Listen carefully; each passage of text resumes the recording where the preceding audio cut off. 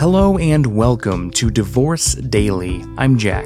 Today we are going to reflect on our feelings. Too often, especially after something as traumatizing as a divorce, we find ourselves pushing our feelings deep down into the pit of our stomach. After all, life doesn't stop. We still have bills to pay, mouths to feed, social obligations, and more. But when we do that in the name of carrying on, we either crash and burn, or our feelings bubble up, or even worse, explode. Your feelings are important, and you need to acknowledge them.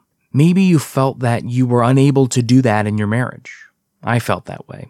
Find someone to share those emotions and feelings with. It can be a therapist, clergy member, close friend, or people in your tribe. Soon you will come to the realization that your feelings are a necessary part of who you are. Now, I'm not saying that you should let your feelings control you, because that's not the right thing to do, but they do have a place. So you shouldn't try to control them either. The fact of the matter is they happen, and we can't control that. They are passive. How we react to them, however, is active. And that's the important part. There is a difference between trying to control our feelings and controlling our reaction to them. So today, focus on your feelings. Acknowledge them. They are important and special, just like you.